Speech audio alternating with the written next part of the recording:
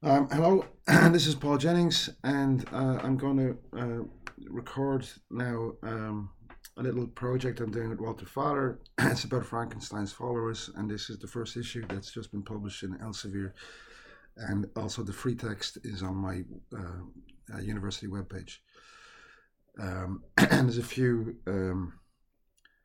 I had an interview by Hardy S. and Thomas Haller in Innsbruck on Freirad, and that's been recorded, and you can find that on my social media, Twitter and LinkedIn.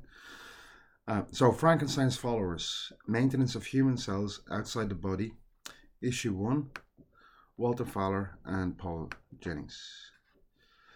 Although science can endeavour to do a great many things unachievable so far, these activities should be, but seldom are, tempered with the question: should we really do it? This is not necessarily implying a moral code to scientific activity, but at least suggests that we probably should consider the long term consequences of different scientific activities to human society and the environment.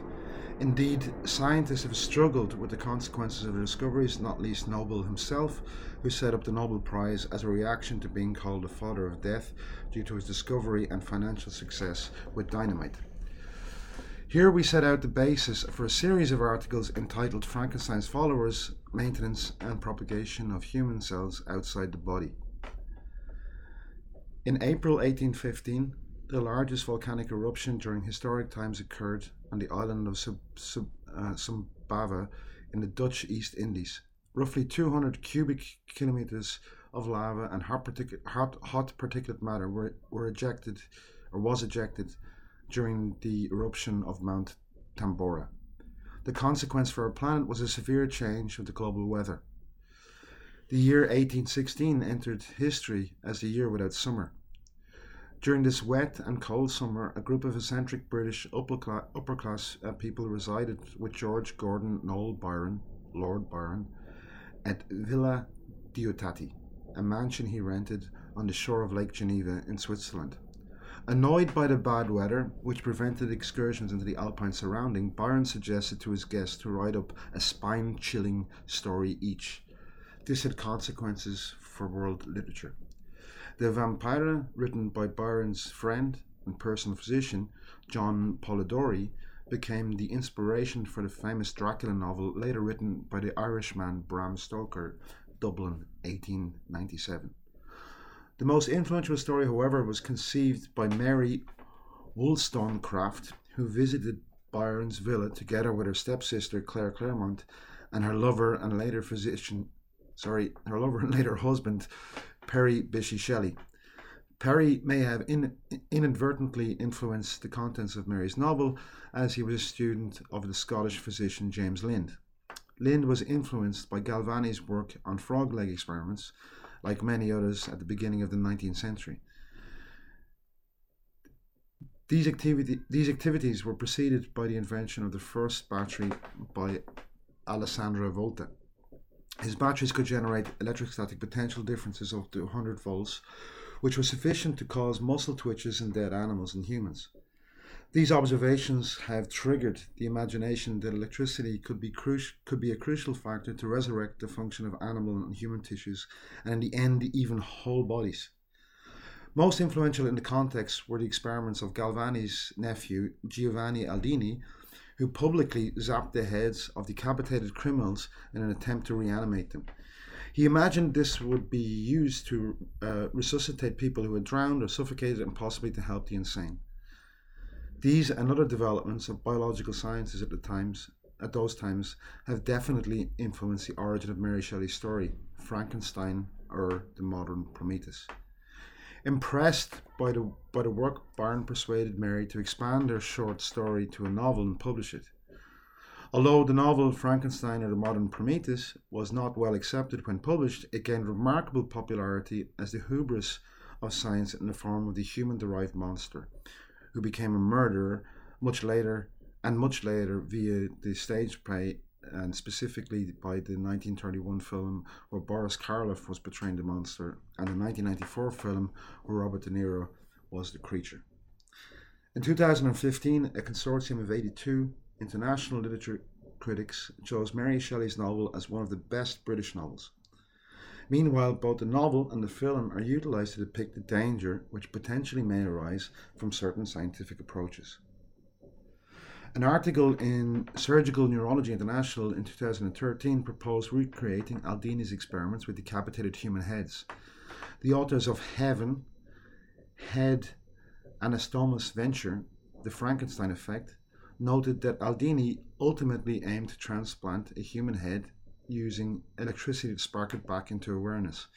The authors wrote, on the whole, in the face of clear commitment, Heaven could bear fruit within a couple of years, they write. Many scientists have called the project unfeasible and unethical, but two of the co-authors recently announced to the media that they have performed a head transplant on a human corpse and soon plan to publish the details. Although this activity seems to be an outlier, and the general scientific consensus is that the mad scientist playing God the Creator will cause the entire human species to suffer eternal punishment for their trespasses and hubris. Mary Shelley's Frankenstein and the Dark Side of Medicine, a 2014 essay published in the charmingly incongruous Transactions of American Clinical and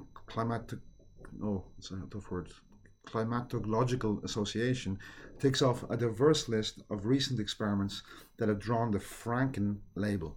To name but a few, the maintenance of viable smallpox, the cloning of Dolly the sheep, the engineering of lethal H5N1 bird influenza that could more easily infect mammals, the synthesizing of the entire bacterial genome, and genetic engineering of the human genome using CRISPR-Cas9.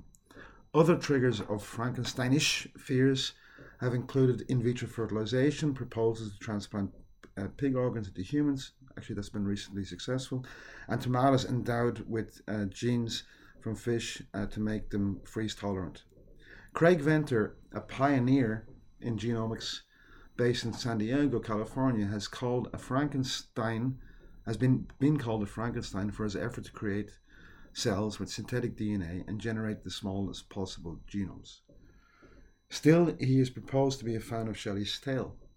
I think she had more influence with that one book than most authors in history, says Venter, who owns a first edition. It affects a lot of people's thinking and fear because it represents this fundamental of you don't mess with Mother Nature and you don't mess with life because God will strike you down. Obviously, I don't buy into that theme, he adds. The Frankenstein myth endures, he says, because fear is easy to sell, even when unwarranted. Most people have a fear of what they don't understand, he says. Synthetic cells are pretty complicated, and putting a new gene into corn sounds scary. But by throwing around labels like Frankenfood and Frankencells to rally the public against potentially valuable innovations, he says the fear-based community will potentially do more damage to humanity than the things they... missing word. Unlike Frankenstein, who initially didn't consider his work might go wrong, Venter says he recognizes that editing and rewriting genomes could contaminate the world and cause unintended harm. I think we need to be smart about when we do it and how we do it, he says. He thinks Shelley would highly appreciate his work. Henk van den Belt, a philosopher and ethicist at the Wageningen University in the Netherlands, wrote a paper about Frankenstein and synthetic biology, applauds Venter for fighting back against the Franken slur. Very often, scientists are afraid to take this position, but I think it's better to be defiant, Van den Belt says. We, Walter Fowler and Paul Jennings, write this series not to create any kind of angst, but simply to inform the scientific community and the public as a whole of both the opportunities and the potential dangers of the utilization and further manipulation of human cells in culture. We feel that the Journal of In Vitro Toxicology and its readership is a perfect outlet for this article. So I'd like to thank Elsevier for publishing this, and you can, if you have a subscription to Elsevier, you can find it on Elsevier. It's called Frankenstein's Followers. And if not, you can just see the text on my own webpage at moltalks.chem.vu.nl. We have more to follow, and we're very excited to publish this first episode. Thank you very much. And I'd really like to thank Walter Fowler, who probably wrote most of what I just read out. So, have a nice time wherever you were.